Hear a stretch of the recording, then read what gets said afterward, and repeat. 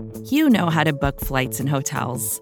All you're missing is a tool to help you plan that unbelievable travel experience. That's why you need Viator. Book guided tours, excursions, and more in one place. There are over 300,000 travel experiences to choose from, so you can find something for everyone. And Viator offers free cancellation and 24/7 customer support for worry-free travel. Download the Viator app now and use code Viator10 for 10% off your first booking in the app. Find travel experiences for you. Do more with Viator.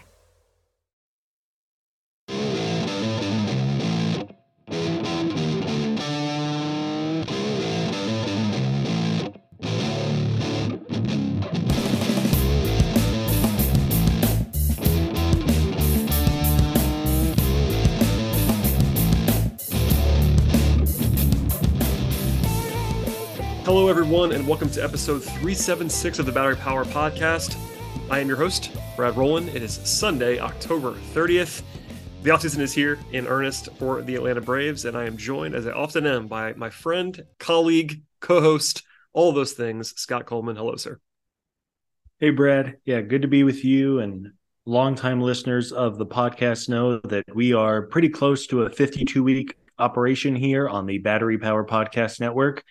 We might have taken a week off once the season wrapped up, just to kind of lick our wounds and move on mentally and physically, get a bit of a break. But we are back, and certainly a very important offseason for the Atlanta Braves, and no shortage of things to talk about tonight. Yeah, as predicted on the last podcast that you and I did, Sean Coleman, our colleague, did a couple of podcasts in the last week or so. Sean's always busy. Also, a podcast episode with Chris Willis and Stephen Tolbert on the podcast. So if you are a new listener by some measure, certainly welcome to the podcast network. But as Scott said, we are not going to go anywhere in the offseason. We'll be here multiple times per week, and maybe not every day the way that it has been kind of for the last few months with games going on, but lots of podcast content coming your way. And please subscribe to the show. Our mission today on this late October into early November episode is to, number one, kind of take some stock about what transpired a couple weeks ago. We briefly kind of get our vibes together after the early exit for the Braves. And then sort of the meat of the episode is going to be sort of the 5 biggest storylines heading into the offseason. Probably no huge surprises here if you're a diehard Braves fan, but it's worth kind of just seeing where we are, what's to come. This is not going to be all encompassing. We're not going to go like fully into depth, and we'll have, as Scott said, podcast content to come, whether that be like positional breakdowns and reviews and like a little bit of a deeper dive on some free agent stuff, etc. But this is sort of the broad stakes at the beginning here to kind of get us going into November. So first, though, Scott, couple weeks have passed now since the Braves lost to the Phillies in maddening fashion. You and I reacted to that loss in real time right after it. I just want to kind of see where you are mentally. And first, just say this, like the Braves still won 101 games and won the division and came all the way back in memorable fashion. And the way that I would say this to kind of start this off is that basically, if you are a World Series or bust baseball fan, life can be very, very difficult just because only one team wins, and as we'll probably get into a little bit more here, the randomness and the variance of baseball can be certainly taxing. So I recommend always to like kind of try to enjoy yourself along the way, and also kind of just take stock. Like it does matter when you win the division. It doesn't matter when you win 101 games. How much it matters maybe varies depending on how your mindset is. But this season was not a failure, is what I would say. But I want to know what you kind of think about all of that as with a couple weeks now to react to it. Sure. I think quite obviously you noted that the end goal for every single fan of a baseball team is to win the World Series. Of course, just a year ago, the magical run, as we record this, exactly 1 year ago tonight, was Game 4 of the World Series, which was the back-to-back home runs by Dansby and Soler. So I don't know about everyone else, but I've been reliving those moments a little bit, and maybe that has taken some of the sting out. Look, man, like I would love for the Braves to win 20 World Series in a row, right? It just, unfortunately, the game doesn't work out that way. When I look back on this season, now that we've had a couple of weeks, the regular season was so much fun. That run that they went on from June until the end of the year, chasing down the Mets, sweeping that final weekend series at Truist when they had to sweep in order to take the division. to win the division 5 years in a row. It is the longest running streak in the major leagues right now. We know how difficult it is to win not only just one or two divisions in a row, but 5 years is really impressive. 101 wins, and again, to overtake New York with the 10.5 game lead. The regular season was fantastic, and I think that's something we look back on very fondly. Of course, the playoff, the 4 games were not fun to watch. Game 2 was a joy, but other than that, it was pretty non-competitive. And I guess if you're looking for a silver lining, the alternative is to like have your hearts ripped out. I think you look at the other NLDS series, the Dodgers had the lead in the 5th inning of all 4 games and ended up losing 3 out of 4 of them. That's a brutal way to lose a series. So I guess if you are looking for a little bit of a silver lining, the fact the Braves, I don't know, you know what I mean? I don't know where you were at. I know fans process games differently, but at least they weren't like heartbreaking losses. If they lost 3 walk-offs in a row or whatever to lose, or, of course, in 2020, they, even with the oddness of the COVID season blowing the 3-1 lead, like those are ones that really hurt. I don't know. I was fine. I mean, I was bummed when they lost, but I wasn't heartbroken. Yeah, I mean, it is what it is. Obviously, we talked about it a lot, but I really do come back to it. Maybe it's just my analytical brain. Like you could try to assign whatever blame you want to, and like we can get into starting pitching, and it was a disaster after it was a strength all season long. The Braves were awesome in the rotation all year, like a top 5 maybe rotation in all of baseball this season, and they just suddenly weren't. Kyle Wright pitched well. Your guy, Kyle Wright, Scott, take your victory lap again. Nobody else was good. And basically, just the way it all ended, and I guess there's a little bit of solace to be taken. We'll get into this in a second as well. But like, no one that's the Braves fans rooting for the Phillies, but the Phillies stayed hot, and they won another series after that. Maybe that's a little bit of a small solace that you lost to a team that made the World Series. I don't know how it is, man. Everybody processes it differently. We saw the Dodgers exit. We saw the Astros get there, of course, but it wasn't like the Yankees went out quickly as well. A lot of the better teams just didn't make the runs this year. And one more thing, the Braves have won 20 division titles since 1991, which I think is like right around when you were born, Scott. I know you're younger than I am. I don't know the exact year you were born, but it's around there. I think something like that. 20 division titles in your lifetime. It's pretty good. You're not an old man, Scott. You're pretty young at this point. Yeah, so. That doesn't suck. And really, I mean, you think about it, of course, there was the crazy run of 14 in a row. And then they kind of got all of the bad baseball out within like a couple of years, right? Like as this podcast was starting, by the way, they were pretty bad for most of that run. Right. This is the opposite of a bandwagon podcast where it's like, oh, the team's good, we should do one of these. No, I think our first episode came in the middle of 2016 when the team was like 50 games out of first place at one point, I think. Yeah, it's. Again, I know the early playoff exits are frustrating. I think the fact they came back to win the division was a big-time prize, knowing how competitive it was. If they would have lost the East and then lost in the opening round of the wild card, I think my feelings would be pretty significantly different. I don't know how you feel.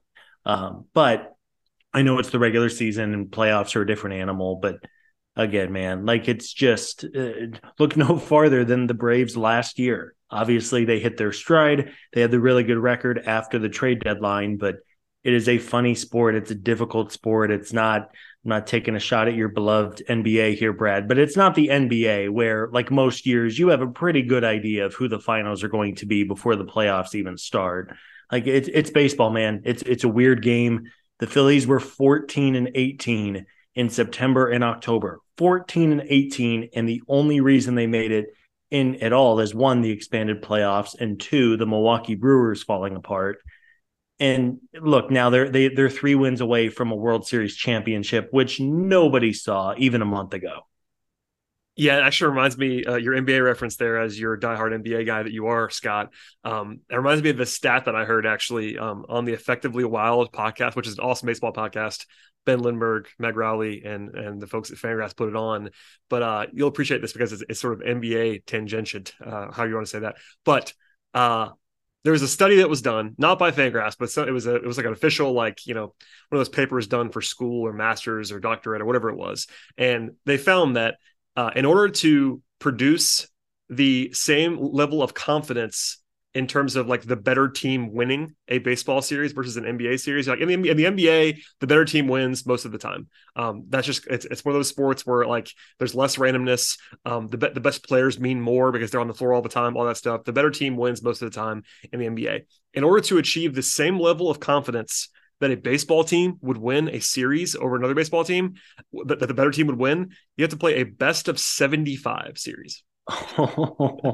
So like when we say baseball is a random sport, it's not that we're saying like nothing matters, eat at Arby's. That's not what we're saying. We're saying that the better team does not always prove itself to be the better team over that short of a sample size. And that there's a whole argument. I know Joe Sheehan's talked about this. Like maybe there's an argument to like just like have more of an emphasis or like more of an award or something like that on the regular season because of how different it is. Like baseball is the ultimate large sample size sport, but like, can you imagine a best of 75 series, Scott, and just the way that would all work? Because it'd be pretty interesting, kind of to sort of determine a true champion. That's what the I guess the math based example would be. Like, no one wants to watch that. I get that, but like if you actually want to know who the better team is, you need a huge sample size, and that's not part of the thing in baseball. Yeah, and again, look no further than 2021 Atlanta Braves. Right. Yeah. I mean, the Atlanta Braves, as you noted, 20 division titles in 30 years, and they have 2 World Series to show for it. I mean, that's probably the expected number, right? Like I don't have the odds in front of me, but if you said a team is going to win 20 divisions, it's probably 3 or 4 just because of like in the early days of that run, there were a lot fewer playoff teams, like there was no wild card in the first few of those. So that's like maybe odds were higher, but yeah, especially now, if you were to go forward in the expanded playoff era, when there are 12 teams getting in the playoffs or 14 teams getting in the playoffs, like, yeah, I mean, there hasn't been a repeat champion in 20 years. I mean, there's a reason for that. It's hard.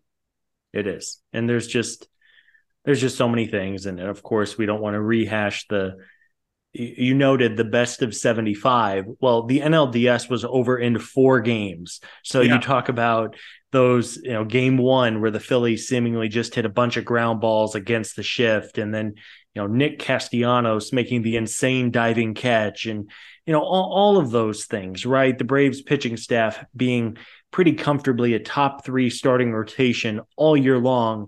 And their 4 starters had a 7.9 ERA in 13 innings. Like that's baseball, man. It's a bummer. Thank goodness they got their World Series last year because it can be a cruel game. But that's a great stat. I'm going to have to go and look for that other podcast because that's fascinating. Yeah, Effectively Wild. Again, it's the Fangraphs podcast with Ben Lindbergh and Meg Rowley. It's a really interesting breakdown. And they do a lot of episodes, so it was like probably a week and a half ago now. But I was blown away, and I went to make sure like they list all their links and stuff in their podcast description, and it was there, like the paper itself. I might have to go find it and drop it in the podcast description. But yeah, best of 75. Not likely to see that, I think, anytime soon with Rob Manfred in charge, Scott. But there you go. The answer is just you play like a 30-game. It'll be like 2020. You play like a 60-game regular season and then just have 5 months of playoffs. Let's or the real answer, which nobody wants to hear, I think, would be like you go to like an English Premier League style where like you don't even have playoffs. Like it's just the better team during the regular season actually wins because that's actually how you prove who the best team is. But that's not the way it's going to work anytime soon. But anyway, unless you want to move on, unless you want to talk about the World Series, Scott, we can move on to the 5 storylines. But the World Series is happening. They're 2 games in. It's 1-1. Yeah, go Astros. I think that's my. Are you an Astros guy? I was actually going to ask you this. Like, who are you rooting for? I suppose it has to be the Astros for me as well. But I did see like a convincing argument. I can't remember who it was from. It was a Braves fan that was like, I want the Phillies to win. I don't know if it was an SEC thing, like one of those like division champ pride kind of thing, but I don't know what it was going to there it was. I'm rooting for the Astros too, but Yeah, I don't love Houston. I mean, I like Dusty Baker a lot. There are some new pieces on that team who are not involved with the cheating scandal. Most of the team is new. Most of the team, not all of it. I mean, they still have Altuve and Bregman, and there's some familiar faces there. But like, I love Yordan Alvarez. That guy's a monster. Like he is absurd. Their pitching staff is just comical, honestly. Like I did a preview actually of Game 3 today for Sportsline, so I know this off the top of my head. The Houston bullpen ERA in the playoffs is like 0.8. in like 50 innings of work. It's like, obviously they only had to play 7 games in the first 2 series because they swept both of them, but their ERA is below 1 for the playoffs in the bullpen. It's like, what is going on right now? That's a preposterous team. I also hope they win because they're the best team. Like, they're very obviously the best team. So it's like, I hope the best team wins. Yeah, go Astros. I don't want the Phillies to win. I mean, I guess you could go, well, at least the Braves lost to the eventual champion, but I have a hard time rooting for the Phillies. In basically any scenario, I think I would take the Phillies over the Mets. Obviously, that World Series cannot happen, but I think in that scenario, I would root for Philly over New York. But I honestly think, like, even if it was Yankees, Phillies, I think I would take the Yankees just because, you know, the Yankees' dominance was 20 years ago. I mean, they have the same number of championships this century as the Braves do. So, yeah, go Astros. Yeah, I think we're on the same page there. Okay, Scott, let's take a break to hear from our sponsors. And when we come back, we're going to go through the 5 biggest storylines for the offseason. Stay tuned. Be right back.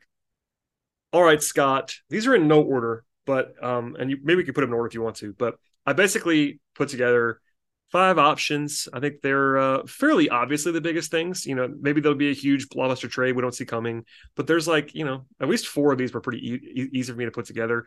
Number 1 is the one everyone's already talking about, and that is the shortstop position, basically. Whether you want to say Dansby Swanson and his status or just the position overall, because Dansby is a free agent, of course.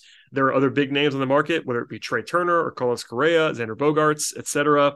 We'll probably have more on this. In fact, I know we'll have more on this in the future, but where is your head at early on with this? Because there's kind of several schools of thought. Like, one of them is like, must re-sign Dansby, homegrown guy, etc. Then there's like I'm good to move on. And there's someone like where I am, which is like, if Dansby's the best option, sure. But my biggest thing is like, they need to replace him with someone who is good, kind of like the Freeman thing last year. Freeman's obviously a better player than Dansby, but like, I would not care at all if Dansby were to leave if he is replaced by a quality option. So I guess I'm in like column C there. But what do you think about all of this stuff? As that's obviously the number 1 spot to fill. Yeah, I hate when you and I have like the exact same opinion on it. Of course, Scott, that makes sense. Maybe it doesn't make for the greatest podcast banter, but shortstop is such an important position. And I think you mentioned the first base thing a year ago, which also took some of the words out of my mouth. I think this is just as, if not more important, of a decision for the front office as when they had to navigate first base a year ago. It is such a prime position. There are no discounts with veteran shortstops. They get paid very, very well. Francisco Lindor got his monster deal. And then looking ahead to this year's class, it is so good, right? You're talking about legitimate stars in the middle of their primes. Trey Turner, Carlos Correa, Xander Bogaerts are all free agents. Those guys are going to fly past 9-figure deals that, I mean, I would be surprised if any of them get less than 5 years. I think Dansby, with the really nice season he had, is going to get upwards of $100 million, probably 4 or 5 years, maybe a 6th. And if some team is just over the moon for him, but it is such a critical position. And there are a ton of options here for Atlanta. And before I throw it back to you, Brad, I think it is just so interesting for a multitude of reasons that over the last couple of years, Alex Anthopoulos and the front office have been so aggressive in signing and locking up their talent internally for years and years and years, right? Like, even after the Matt Olson trade, within like 24 hours, they had worked out his 8-year extension. And it never happened with Dansby. And we don't know the full dynamics. We don't know how Dansby's camp feels about an extension in Atlanta. Maybe he was dead set on being a free agent. Maybe the front office really doesn't have much interest in signing Dansby long-term. I don't know if we're going to get the answer to that or not over the coming months, but I think it is such a fascinating decision for the Braves and a really important one. Yeah, you're right on all counts there. And I think that it really is a interesting look into all of the dynamics in play, because it is true that Dansby is very popular locally. He has local ties. He's a former number 1 overall pick, not by the Braves, but they traded for him very early in his career. He's been their guy at shortstop since the middle of 2016, basically. And while he's not always been fantastic, the last couple of years, he's been a starting caliber shortstop. And this year, he was a star, basically. Now, you have to be wary of the fact that this season is the outlier. If you go through all of his performances, his offensive season this year was very similar to that of 2020, but of course that was a tiny sample size season, about 40% of a season basically. But defensively this year, he's always been a good defender. I'll say that. But like he was maybe the Platinum Glove winner this year at shortstop. Like he was truly awesome by the metrics and all that fun stuff. And he's 28 years old. And like you're looking ahead, he's going to be 29 when the season starts. Are you going to give that guy a 6-year deal? Like there's some downside risk there. So I am not someone who's going to look at the wallet and like really worry about the money. If they spend the money, they spend the money, and it's not my money. That's kind of my general view on all this stuff. Like maybe there's some payroll constraints that are going to come into play here, but do they think that Dansby is going to be not even this year, but like, will he be the guy he was in 2021 even, which is a 3-win player. And that's like a really good, solid piece. I think no one can expect him to be this. Maybe you disagree. I don't think anybody can expect him to be this year. Like this year's performance was all-star, superstar level. And like, I don't see that repeating. Maybe it does, but you can't bank on that. I think you're looking for like, what's his actual baseline? And that is the biggest thing on this contract because of how he's not old, but he'll be 29. This is not like locking up your 22-year-old prospect for his entire prime. This is a guy who could be out of his prime in 2 years. Like that's plausible to me. So there's a lot of dynamics in play here. Like I like Dansby. I think it'd be totally fine with me if they re-signed him. But at the same time, he's not as good as Carlos Correa. He's not as good as Trey Turner. So if they want to aim higher, I have no issue with that whatsoever. So it's like one of those weird things where like, yeah, there's probably some emotions in play, and my emotions are not usually involved on this kind of stuff. But he is the internal candidate, and I'm sure the Braves will give him a longer look because of that. Because I don't believe this. I don't believe Braves fans would be clamoring for Swanson if he was not already on the Braves. He'd be on the list of guys they wanted maybe, but he would not be like, oh, they have to sign Dansby Swanson if he wasn't already on the team. So if Dansby Swanson wasn't on the Braves, you and I would do a podcast and go, well, we should probably aim a little higher for shortstop. Go big, go for a Trey Turner or a Carlos Correa. But if those guys get overpaid, then Dansby Swanson makes a lot of sense. And I know it's not as black and white as that because Dansby has his long history here. He's beloved in the clubhouse. Front office and ownership may not necessarily want a similar situation to what Freddie Freeman went through a year ago. Granted, as you noted, they are not the same caliber of player. Here is how I look at Dansby Swanson. Matthew Berry, a longtime fantasy football writer, he was with ESPN, he's now with NBC Sports, does a tremendous column every year previewing drafts. And in that column, he has a paragraph A and a paragraph B. And he compares the two players. And in paragraph A, he talks up this player and he talks about how good he was and why you want to draft him on all of your fantasy football teams. And then in paragraph B, for this different player, he talks down the player and says, oh, you don't want him. There are all of these concerns. He's fine, but you don't want to overpay, et cetera, et cetera. It's the same player. And I think you can do that really, really easily with Dansby Swanson. I think you can talk him up and you can talk him down. And I think if you can talk him down, that's the price I would be willing to pay. I really am not worth paying the premium for what he, in theory, has earned because of his really good 2022. But there are some concerns about his batted ball profile, the likelihood that his defense is going to get worse as he gets older, the likelihood that he is going to lose a step in terms of speed, which is a real component to his game as well as a really good base runner and as an athlete. I don't know, man. I am fascinated to see what kind of market Dansby has, not only in Atlanta, but across the league. I am too. And I also would love to just know what the Braves' internal number is. Like, they might not have a hard and fast number that they will not go over, but I want to know what they are even offering. I would love to know what they've offered so far. Any of those things would be fascinating to me. There are also trade candidates. It's not like they have to sign Turner or Correa or Bogarts if they don't sign Dansby. They could trade for somebody. I know Steven, our colleague, floated Brewer shortstop Willie Adames as an option. He's a 27-year-old who'd be probably a lot cheaper. I have to trade for him, obviously, but a guy who's been really good the last couple of years. Also, Vaughn Grissom is a name that gets thrown out there. We'll talk about him in a second as well with the left field situation.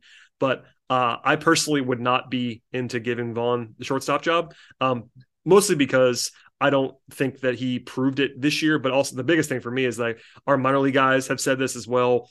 Defensively, most people that I trust on this don't believe he's going to be a good enough defender at shortstop to go ahead and have that be the option. I know he's a talented guy. I think he's going to hit, but I am skeptical of that. I think if that cannot be your plan is my thought. If you have Dansby as the incumbent, if you have all these guys available and you're talking about payroll going up, if they roll into the season with Vaughn Grissom at shortstop, I'm going to have some questions. That's for sure.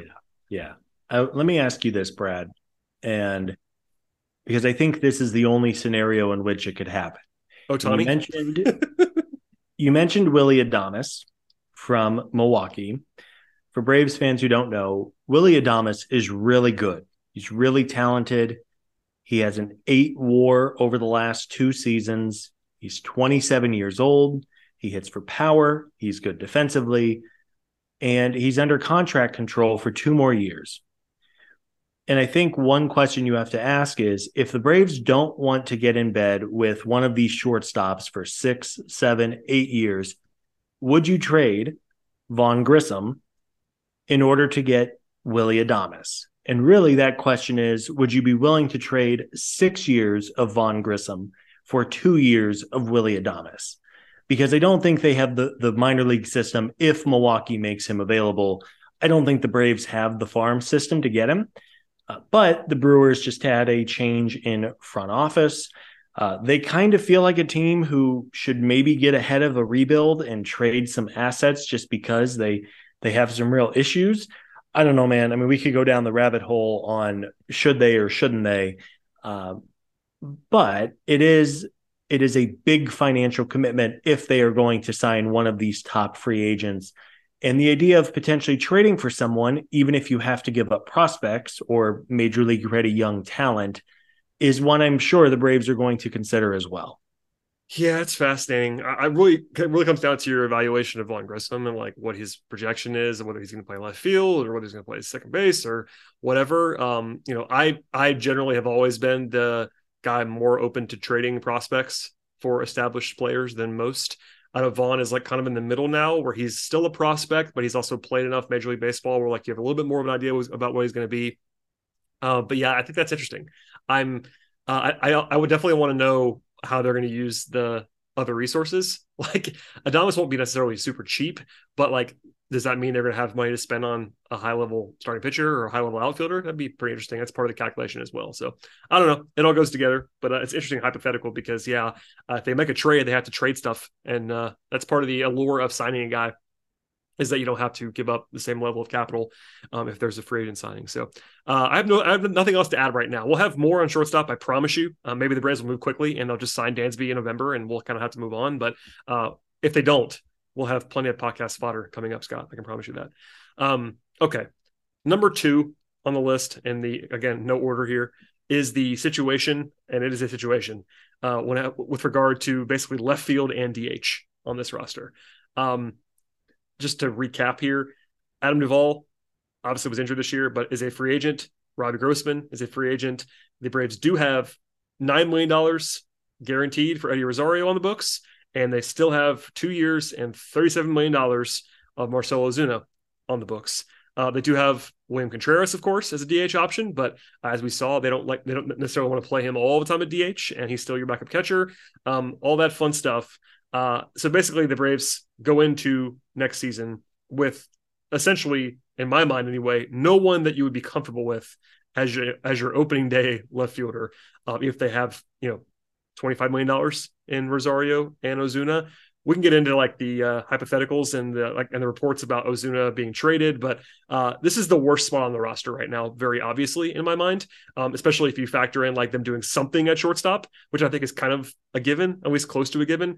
What do you make of this? Because like Ozuna is still Ozuna, he's still around, he's still making a bunch of money, and the Eddie Rosario experiment post World Series, where he was a hero, worth noting, did not go well this last year. No, it's too bad that Eddie. And when you look at Eddie Rosario's season, the first couple of weeks when he was so bad, like unplayably bad, and then we learned he had the major vision issues, and it's like, yeah, that's why he literally could not see the baseball. That's why he was striking out in like 40% of his appearances and couldn't even catch the ball in the outfield. The fact that he came back in the middle of the season, I think, is really difficult to do, no matter how talented of a player you are. But Eddie showed pretty much nothing post eye surgery, right? He came back in July. He had a sub 700 OPS. The defense was not great. And as we know, left field was a black hole for this team the entire year. Um, Robbie Grossman came in for 2 months, did okay, I guess, but he never really hit another gear, didn't really move the needle. You mentioned Marcell Ozuna, who I guess if you are looking for somewhat of a positive outlook, he did have a decent September, although he's been pretty bad ever since signing the contract. And then, of course, had the not good postseason. So I don't know, man. I think if you're looking for one part of this roster where you could significantly improve upon, it's in left field, because more or less everywhere else is set right now, other than shortstop, which we know they're going to address. They're going to have to get creative in order to make a significant improvement in left field. It wouldn't stun me if they go with like an Eddie Rosario, Adam Duvall platoon of some kind for, however many years in a row that Duvall then would be involved. But if there's an opportunity to make a significant improvement in left field, I would be all for it. I just don't know how feasible that's going to be. Yeah, and it all comes down to willingness to deal with Ozuna's money and how that might affect things. We'll talk about payroll in a moment as one of these broad storylines, but that's, of course, a big thing because in a vacuum, I think what you would like to do is just cut Marcell Ozuna. And yeah, you got to pay him. You got to pay him to go away. But it's been reported now 2 different times the Braves have tried to trade Ozuna for expensive, bad contracts, and both times it did not happen. One was for Patrick Corbin, who probably has the worst contract in baseball in terms of just on-field performance. Like he's the left-hander for the Nationals that has $59 million left for the next 2 seasons. Some of that's deferred money, but it's a lot. It's a lot of money. And he has a ERA over 6 the last 2 years. And those were both like full seasons, like 62 starts. He is the most home runs allowed in the league over that time period. Like he's been very bad, and that's $30 million a year. And apparently the Nationals didn't want to do that, which tells you all you need to know about Ozuna. And then there was the reporting early on that we talked about briefly during the season about Avisail Garcia. So like, I don't know what they want to do there, like how urgent it is. Some of the vitriol has faded on Ozuna. I think the fan base, there's some people that don't want to see him around, but anecdotally, it does not seem like there's quite the same vigor to get rid of him for off-field reasons. The on-field stuff, he's been really bad. I mean, we talked about it a lot. I'm not going to do the whole thing again now, but even if you were to remove any off-field consideration, he's been very bad at baseball for the last 2 seasons, like notably bad. So that's part of this too. He can't play defense. We know that, all that stuff. So I don't know what they're going to do there. There is a little bit of hope about his bat. Like if you look at the underlying metrics, like his ex-WOBA was actually pretty decent this year. He's always hit the ball hard. So if you want to be like a hardliner there and just think that he's going to bounce back, then maybe he will, but I would not bank on that.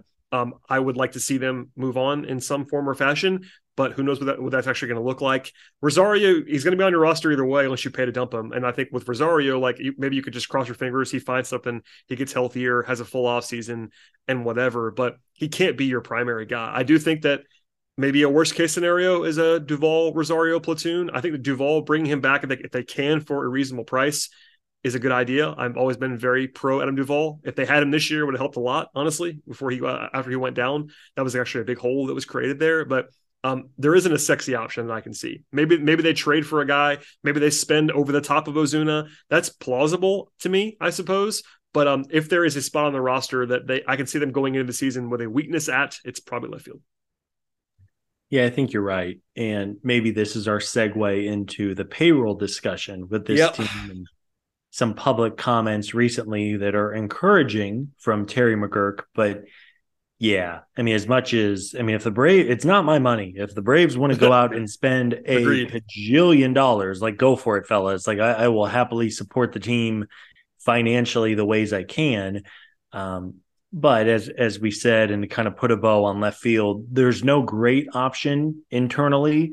Um, there's there's one enormous name on the free agent market with Aaron Judge, who is not going to happen. I don't think that's going. I mean, listen, I won't say it's a 0% chance, but I think it's a 1% chance. It's not a high number for Aaron Judge. That'd be great though. Sign me up. Yeah, I mean, if Aaron Judge wants to hit baseballs at Truist Park, that's fine with me. And then there's some decent outfield options in free agency. There's not a ton of great outfielders. There's always the potential of a trade. The one thing, and I don't think Alex Anthopoulos is going to do this, the one thing I do not want the Braves to do is to parlay a bad contract situation with Marcell into a worse contract situation. Like don't prolong the money. Don't add on another year of a bad contract. I mean, I guess the Patrick Corbin thing was kind of interesting just because once upon a time he was really good. But again, he has a messy contract and he has been so bad the last few years. Aviseo Garcia in Miami was not good. I mean, there are bad contracts out there who you could presumably work out a swap for, but don't do it just to do it. Like if you're done with playing Marcell, just cut him. You owe him the money either way. Either he can stink it up for your team, or I guess you could hold out hope that maybe he suddenly finds it again. I don't think it's very likely. We'll see. But again, left field is the one spot where if the Braves can upgrade, it would be a significant upgrade from what they currently have. Yeah, we'll have more on that later as well, along with DH. But your segue is important. So let's we'll hit on the third of five offseason storylines is just generally speaking what the payroll is, because the payroll projections at MLB Trade Rumors came out in the last week or so. They have the Braves for about $193 million right now. For reference, they opened last season at 178. So that's $15 million below where they are projected to go right now. That was a franchise record. And by the way, that 193 includes $0 for Dansby Swanson or Kenley Jansen or anything else. So like it's going to be more than that because shortstop's going to cost some money no matter who it is. So it looks like they're going to go over 200 million if they are not going to be pulling back in some scant way. They obviously do have Raisel Iglesias if they want to just kind of move away from Kenley Jansen. But anyway, Terry McGurk, you said it, but he said in the last couple of weeks that they are capable of a top 5 payroll in baseball. The Braves used to run top 5 payrolls when we were younger, when it was Ted Turner and they were, rocking and rolling. I have picked on them quite a bit in years past for not spending. That stopped in the last 2 years because the Braves have started to spend. They have started to sell at the ballpark. They had intense records this year. They were really just kind of starting to print money with the battery, all that fun stuff. I think they kind of know that now. They're not going to spend like the Mets, I don't think, or the Yankees maybe, or the Dodgers, but they might be number 4 on that list based on all of their comments and what they are looking at with all the extensions and all that stuff.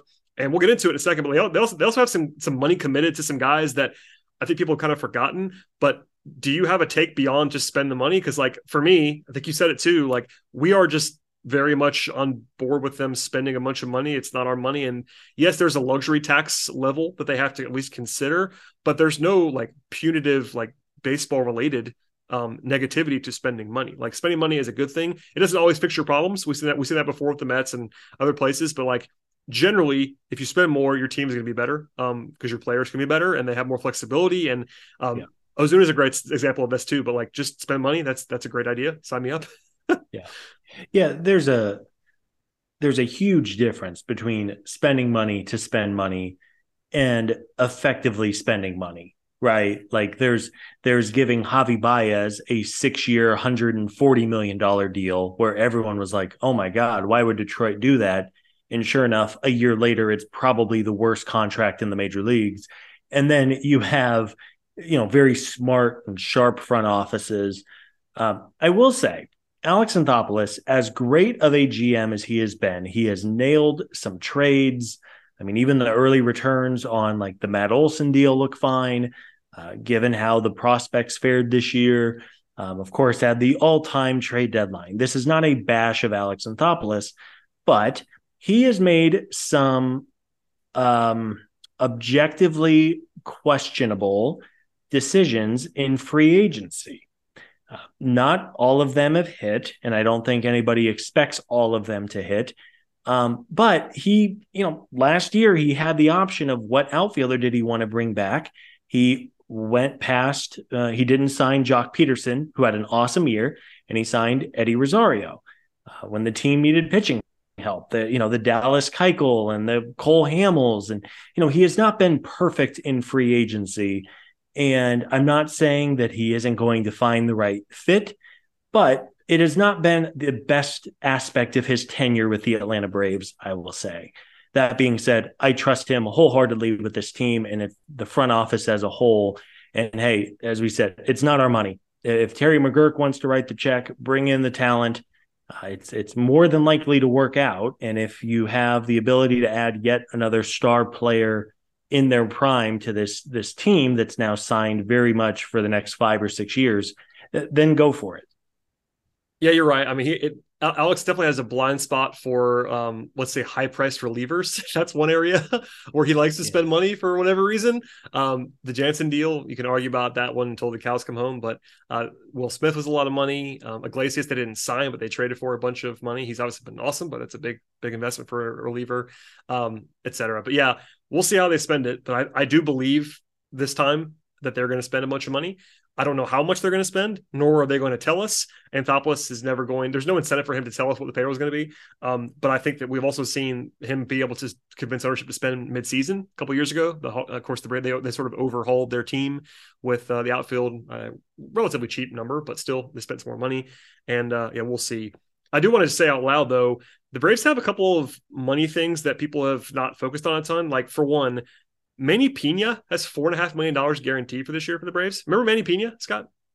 Still on this roster. I was hoping that Manny Pena would get to attend the World Series parade, and everybody would go, "Who is that guy?" I mean, we talked about him a lot on this podcast. And then he got hurt and he disappeared, which is not anybody's fault. Like, I still think Manny Pena would have been fine and would have been that was actually a reasonable signing that we kind of liked. But with Contreras doing what he did this year, there is no room for Manny Pena on this roster, barring a full-time transition for Contreras to DH. Maybe is the only way. But that's $4.5 million. It's not going to change your life, no, but that's real money on the books. Also, your friend and mine, Jake Odorizzi, has a $12.5 million player option.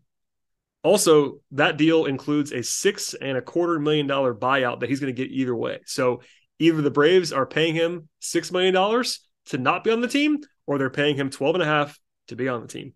We'll see, but maybe takes the free money and hits the market. I'm not sure what's going to happen there, but keep that in mind, folks. Either the Braves are going to be spending money on Jake Odorizzi to not pitch or to pitch. Jake had such a inspirational performance to clinch the division with 2 days to go. He should hit the open market. Like, take the $6 million. And because I think I'm joking, but I would rather the Braves have that $6.5 million if Odorizzi does opt out of his deal. As you noted, again, his contract is funky. So he gets $6.25 million either way. And he has the option to then accept what equivocally comes out to $6.25 million player option to opt into playing with the Braves, or he can hit the free agent market. I would guess he will take the $6.25 million, hit the free agent market. I think worst case, he probably matches what he could have accepted or bought into. But the general thought is that Odorizzi is going to decline the player option, or I don't know what the verbiage is. It's a funky contract. Well, the crazy thing here, Scott, is that I know Braves fans, trust me, I've heard from all of you folks about how you feel about Odorizzi and my mild defenses of Jake Odorizzi. He's going to have a market. Like, a team is going to give him money this winter. Like, Jake Odorizzi has value. I know people don't see that. I know Braves fans hate Jake Odorizzi already, but his track record, someone's going to give him a deal that has real numbers of millions of dollars attached to it. It might be a 1-year deal. It probably will be a 1-year deal, but he does have a market. So it's not like he's choosing between $12.5 million from the Braves and $1 million for someone else. I think it's probable that his best financial move is to take the buyout, and then he will sign for more than the $6.25 million somewhere else. I do believe that to be the case. Now, I could be wrong, but teams generally pay, especially on 1-year deals. Like, I don't know what I guess he gets, but like maybe 1 year, 10 million from somebody. I don't know. Oof. It's a lot of money, but like he's been fine. Like, I understand I'm a broken record, but like if you look at what he's done every season, like he's kind of worth what those deals generally are. Like, nobody likes him, but it is what it is. He's a fifth starter. Yeah. And as we've seen, sometimes fifth starters have good starts. I mean, he had that very good one against Miami. He was perfectly fine in some. And then there are other starts being a fifth starter where it's, he can't get through the second inning and it's like, holy smokes. Yeah, he's not great. Once again, he is not great. I just think that there's always like every year 2 or 3 vets that get paid like those like 1 year $8 million or 1 year $10 million deals, because like 1 year deals are just 1 year deals. Like they don't cost you anything long term. And if he pitches like he has even this year, Jake Odorizzi was worth 1.3 Fangraphs WAR this season. You want to know what that's worth? More than $8 million. Like, old friend Drew Smiley signed a 1 year, $5.25 million deal with the Chicago Cubs. So you're absolutely right. And he had been worse, by the way. He had a worse year the previous year and still got more than $5 million. And he was notably worse in 2021 with the Braves than Odorizzi was last year overall. So yes. Yeah. So we will see what Jake decides to do. I think just knowing what the payroll situation is, I think I would prefer or hope that he takes his $6 million buyout, hits the free agent market, and maybe, I don't think Odorizzi is going to have half of the teams lining up to sign him. But if January or February come around and he still doesn't have a home, and maybe the Braves want to add some depth to their starting rotation, which we're going to talk about here in a second, maybe there is a chance to have a reunion. But if you don't have to make that reunion happen in November, I think I'm cool with that. Oh, yeah. Yeah. I think that if you are, even with all of the positivity, generally speaking, or relatively, that I have espoused about Jake Odorizzi, I think the Braves do not want to be paying him $12.5 million this year. That's a lot, but it shouldn't surprise anyone if he's on the books, and it won't be the Braves' choice. Like, he can just right now today, he can just be like, I'm playing next year for the Atlanta Braves at $12.5 million. And the Braves can't do anything about that. Keep that in mind. So like, there's a scenario where Manny Pena and Jake Odorizzi are making a combined $17 million next year for the Braves. I'm just saying this for informational purposes at this stage. Like, those guys are on the books right now. Keep that in mind. Along with Ozuna and Rosario, like, they have some interesting, not full-on dead money, but some ugly money on the books, albeit for short periods of time, other than Ozuna. Also, just as a quick matter of bookkeeping here, the Mike Soroka and Tyler Matzik tender decisions are looming. Much smaller money here. MLBTR projected about $2.8 million for Soroka, and Matzik was $1.8 million. Soroka, I expect, I don't know about you, I think the Braves are going to just keep him and pay that money, and if he can't pitch, he can't pitch. Just to have a chance at looking at him for the season. But Matzik, it's a weird one because he's not going to pitch this year. So like, they have to choose basically whether to just pay him that money as a goodwill gesture to keep him on the books and have him still be in arbitration the following year, or if they want to be cold and calculating, they could probably just cut him and bring him back if they want to for cheap. I don't know what they're going to do there, and it doesn't hugely matter on the margins, but like, money wise, those guys have some choices. Yeah, I agree about Soroka. I mean, they of course paid him a year ago, knowing he very likely was not going to pitch this year. Yep. And with Matzik, I mean, it's minimal money. I think his projected number is 1.8 million. If Tyler Matzik wasn't Tyler Matzik and he was William Woods, I mean, this is a bad example, but if he was William Woods and you knew he wasn't going to pitch next year, you would just cut him. Right. Like there's no, you could always just sign him again in a year's time, but why pay a guy if he has 0% chance of throwing next year? But it's Tyler Matzik. And I hope the Braves do right by Tyler, even if they settle on like a $1 million payroll or paycheck for next year, knowing he's not going to throw and just rehab. I hope they make that probably the goodwill decision instead of necessarily the baseball decision. I mean, the man literally gave his shoulder and his elbow to pitch the Braves to a World Series last year. I hope they do right by him. I think they will. They'll probably settle on a lesser figure than what he is, quote unquote, owed or supposed to be owed in the arbitration process, but I would not be surprised at all if those guys are around again next year. I agree. And look, the broad thing there is like the payroll is going to be going up by all accounts. We'll see how high, but there are factors in place. The good thing is this is the team that has a lot more cost certainty than a lot of teams do because they have so many guys locked up on contracts long term. It's a nice problem to have. Anyway, the last two are a little bit cleaner and a little bit more like, just kind of straight ahead questions. One of them is the rotation in that they have four guys who are very obviously going to be in the rotation next year. And they are the four that you would expect. It is Max Fried, it is Kyle Wright, it is Spencer Strider, and it is Charlie Morton. Those guys are going to be in rotation unless they are hurt. The question is, and one that we've gotten in mailbags and other things, and it's pretty obvious, is basically, do you believe the Braves need another guy from outside the organization? Because they do have internal options for that fifth spot. They have Ian Anderson. They have Kyle Muller. They have Bryce Elder. They have Mike Soroka. They might have Jake Odorizzi, as we just discussed. They have a bunch of options. None of them are fantastic options, but a lot of teams would like to have the kind of depth the Braves have. Broadly, Scott, we don't have to go crazy into this, but like, are you in favor of them going and getting another guy in rotation, or are you okay with the four they have and kind of flinging it after that? I would love for the Braves to go out and sign a really good starting pitcher or trade for a really good starter. I just don't know, again, how feasible it's going to be. You can never, ever, ever, ever have too many good starting pitchers. I think we have seen that even as recently as this month, right? The way the Braves were mostly healthy all year, and then all of a sudden you lose Strider, Charlie Morton gets hit, even Max Fried had the sickness or the illness or whatever.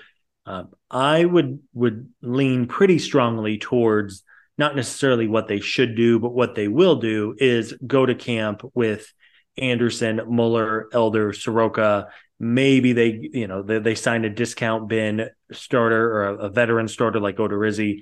I think they're going to let those guys battle it out for that fifth spot, especially because, one, you can't predict pitcher injuries, but you feel good about Fried, Strider, Morton, and Wright as your top four. Who knows, man? Maybe all four guys stay healthy all year. Maybe 3 out of 4 of them are hurt by the All-Star break.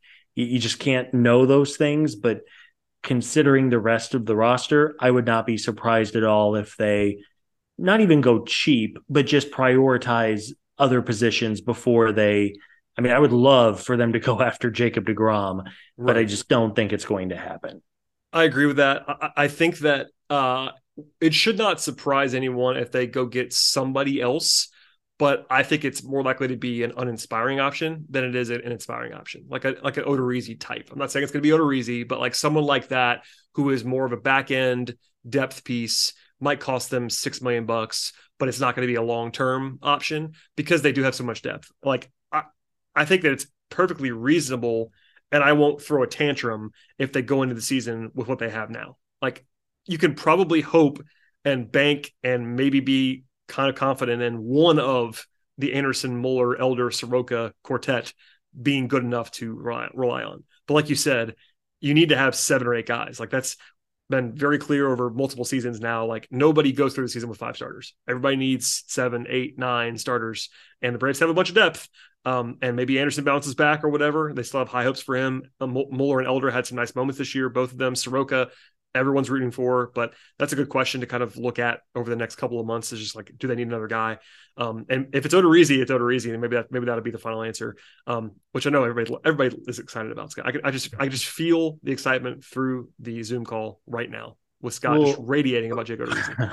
So I will say that if the Braves go into opening day with a starting 5 of Fried, Morton, Strider, Wright, and Odorizzi, that's good. Like that. I mean, obviously, it really is. I would love for them to go out and get a Jacob deGrom or a Justin Verlander. I think is a free. Like, sure, of course, every team in baseball would love to have 5 rock solid frontline starters, but it's just difficult to do that unless you're operating at like a $400 million payroll or something.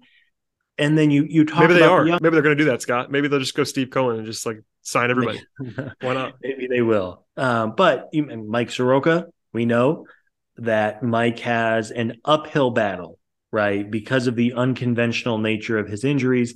But if Mike Soroka can get healthy, Even if he didn't face very good lineups with Miami and Washington, Bryce Elder had some moments. Kyle Muller has the stuff. Kyle Muller kind of feels like Kyle Wright, where the stuff is good. He just hasn't learned how to throw strikes enough and just kind of the mental side of the game. And then Ian Anderson, we talked at the start of the podcast, a year ago, Ian Anderson threw 5 no-hit innings in the World Series. And obviously he did not have a very good 2022, but he is too talented and has more than enough history of success to just kind of write him off. I hope that Ian used the opportunity this offseason and even when he was down in Gwinnett to maybe redefine how he pitches a little bit. I'm not suggesting that he's just going to magically find a third pitch or anything like that, but again, I just think they have too much talent internally for the 5th spot in the rotation. Again, hey, if they want to spend and write a check for another really good starter, go for it. But I would guess they're going to kind of use their internal options. We are on the same page with that one. And I said at the top of the podcast that there really are 4 storylines, and we kind of just covered the 4. If you want to get to 5, that nice round number, I included basically the bounce back of Ronald Acuna and Ozzy Albies. Now, this is an internal thing. They're both going to be on the team. They're both on good contracts. Obviously, they're both star level players. Ronald a little bit higher, obviously, on the star line than Ozzy. But Ronnie, we know, had his worst season of his career, age 24. He was still a very productive player, but not clearly himself this year. Career lows in a lot of different ways. Slugging in particular, his power kind of went away with the knee injury. He'll have a full offseason. I'm not worried at all about Ronnie, but that's kind of the baseline there. And then Ozzy was struggling before he got hurt and then got hurt twice. He missed 98 games. He's still right in the middle of his prime. He'll be 26 in January. But as I've always said, Ozzy is more of a star. People kind of realize like he's been one of the top 5 second basemen in Major League Baseball for the last half decade or so. So like, it'd be nice to have both of them back at their full caliber, like performance.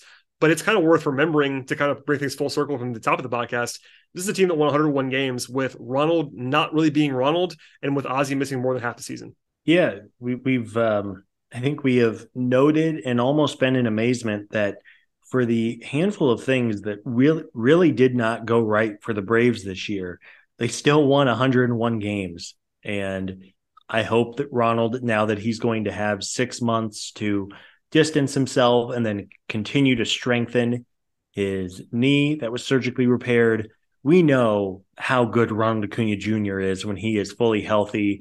He never really looked right? Even when he was out there most nights, seemed like every time he'd be rounding the bases or take a big swing, he'd be grimacing. And that's all to be natural and expected whenever you're coming off a major surgery like that. And then you noted Ozzy, who has a track record of success. He's been so good his entire young career.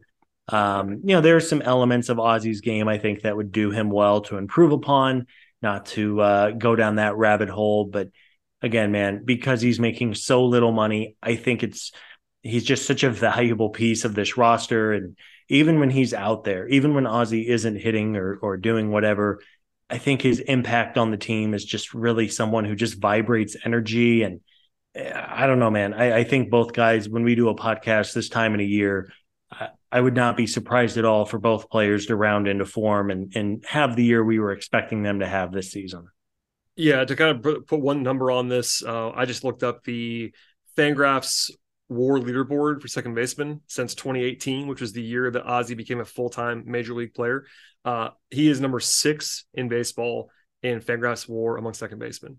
That's all of baseball. The guys who he's behind are like all prominent names, and he's also played fewer games than most of them because he missed a lot of the season. So he has been a star. I know he's not seen that way by everybody. He's not Ronald Acuna. He's not a superstar like that, but he's basically been a 4-win player per season. Like, he's really good, and that'd be helpful as well. And I know the Von Grissom thing happened this year, but Ozzy, provided he is healthy, and he should be by then, is your guy at second base, and we'll see from there.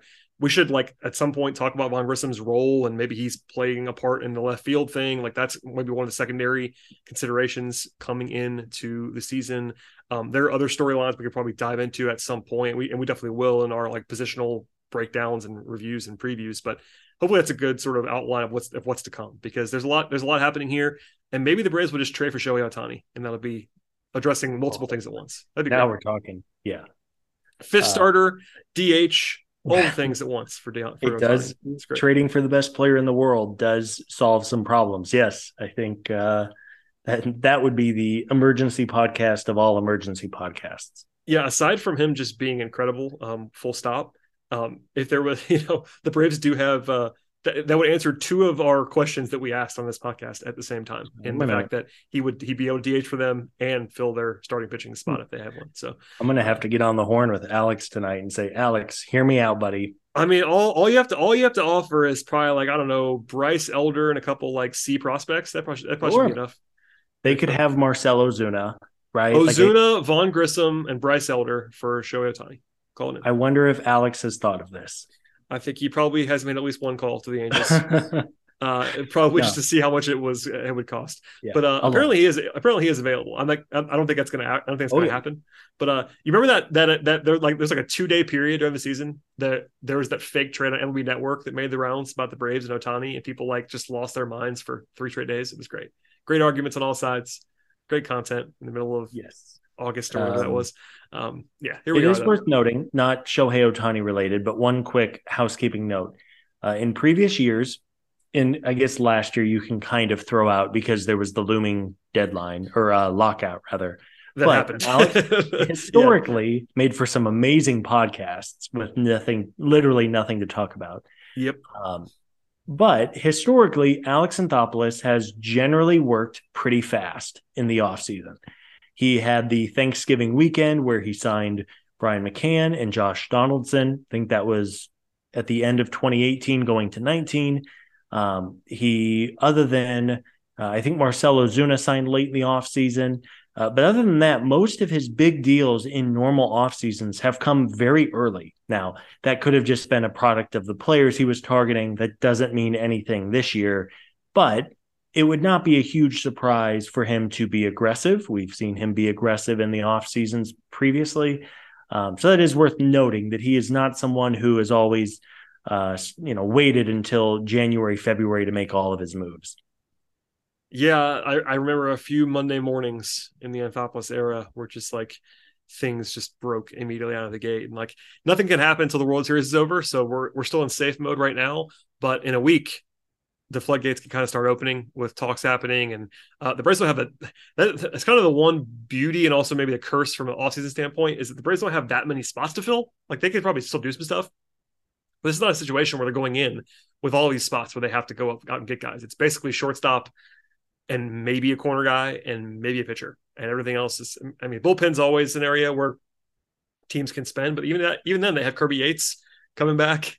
Like, I guess Kenley Jansen could have been on the list of our storylines. Like maybe they try to bring him back at maybe a slightly reduced cost from last year. I don't know what's going to happen, but we'll talk about it all, Scott, to bring things full circle.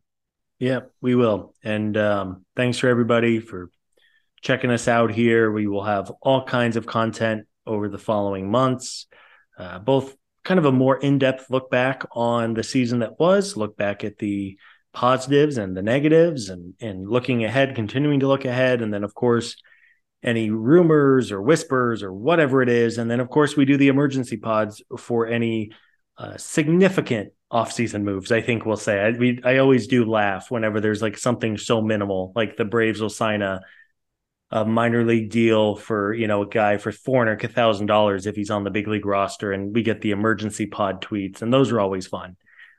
But for big news, we will be here. We'll be here. And, part of the beauty of our friend Sean Coleman, who's doing the more bite-sized episodes, is that we're here more frequently, whether it's us or whether it's Sean or whether it's Chris and Steven or whether it's Eric and the minor league guys. We're all on the podcast network for the price of $0. And I promise you, we will react in very short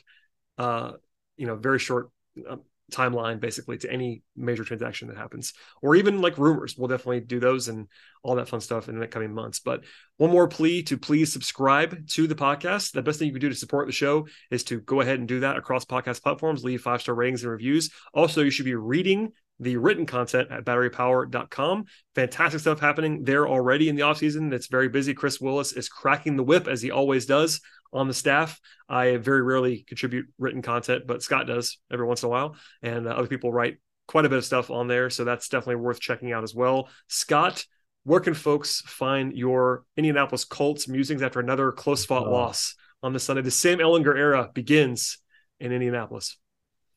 Yeah, I'm not enjoying football right now, Bradley. It's been a bad year. My fantasy teams suck. My NFL teams suck. My college teams are not great. It's not been great, Brad, but I'm at Scott Coleman 55. I will echo all of what you said. Be sure to check out the site. Chris and the writing team do just such a great job covering all kinds of things. Atlanta Braves. Really, it's unrivaled, which is crazy. And I don't say that as someone who's been around with the site for a decade now. Everything gets covered. Everything gets written about. It really is a great community. So we appreciate all the support, and we will be back here soon. Absolutely echo that. In contrast to Scott, I am an Atlanta Falcons fan, and the Falcons, against all odds, lead the NFC South as of this moment in a just bizarro world. Just a ridiculous game today from the Falcons. It had everything. Just one of those things. And Michigan undefeated, Scott. So we're feeling better over here in my life than you are about football. But I'm sure it will have a downturn soon enough, because nothing is allowed to be positive in the sports world where I reside. I do cover the Hawks every day as well, which is more of a challenge, although they're pretty good too. So here we are. Okay, that's it for us on this Sunday evening, and probably for the month of October for this podcast in particular. But one more plea: subscribe to the podcast, check us out on Twitter, all that fun stuff, and we'll see you all next time.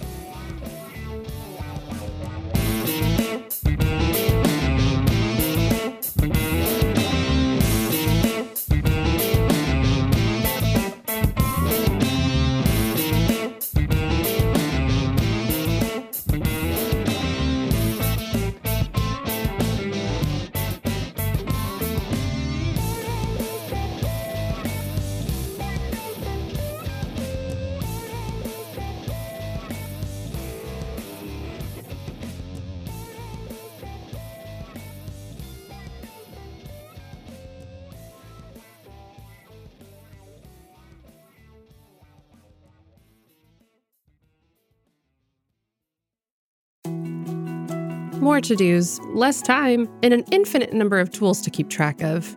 Sometimes doing business has never felt harder, but you don't need a miracle to hit your goals. You can just use HubSpot, because their all-in-one customer platform can make growing your business infinitely easier. Imagine this: high-quality leads, fast closing deals, wildly happy customers, and more benchmark-breaking quarters. It's not a miracle, it's HubSpot. Visit HubSpot.com to get started today.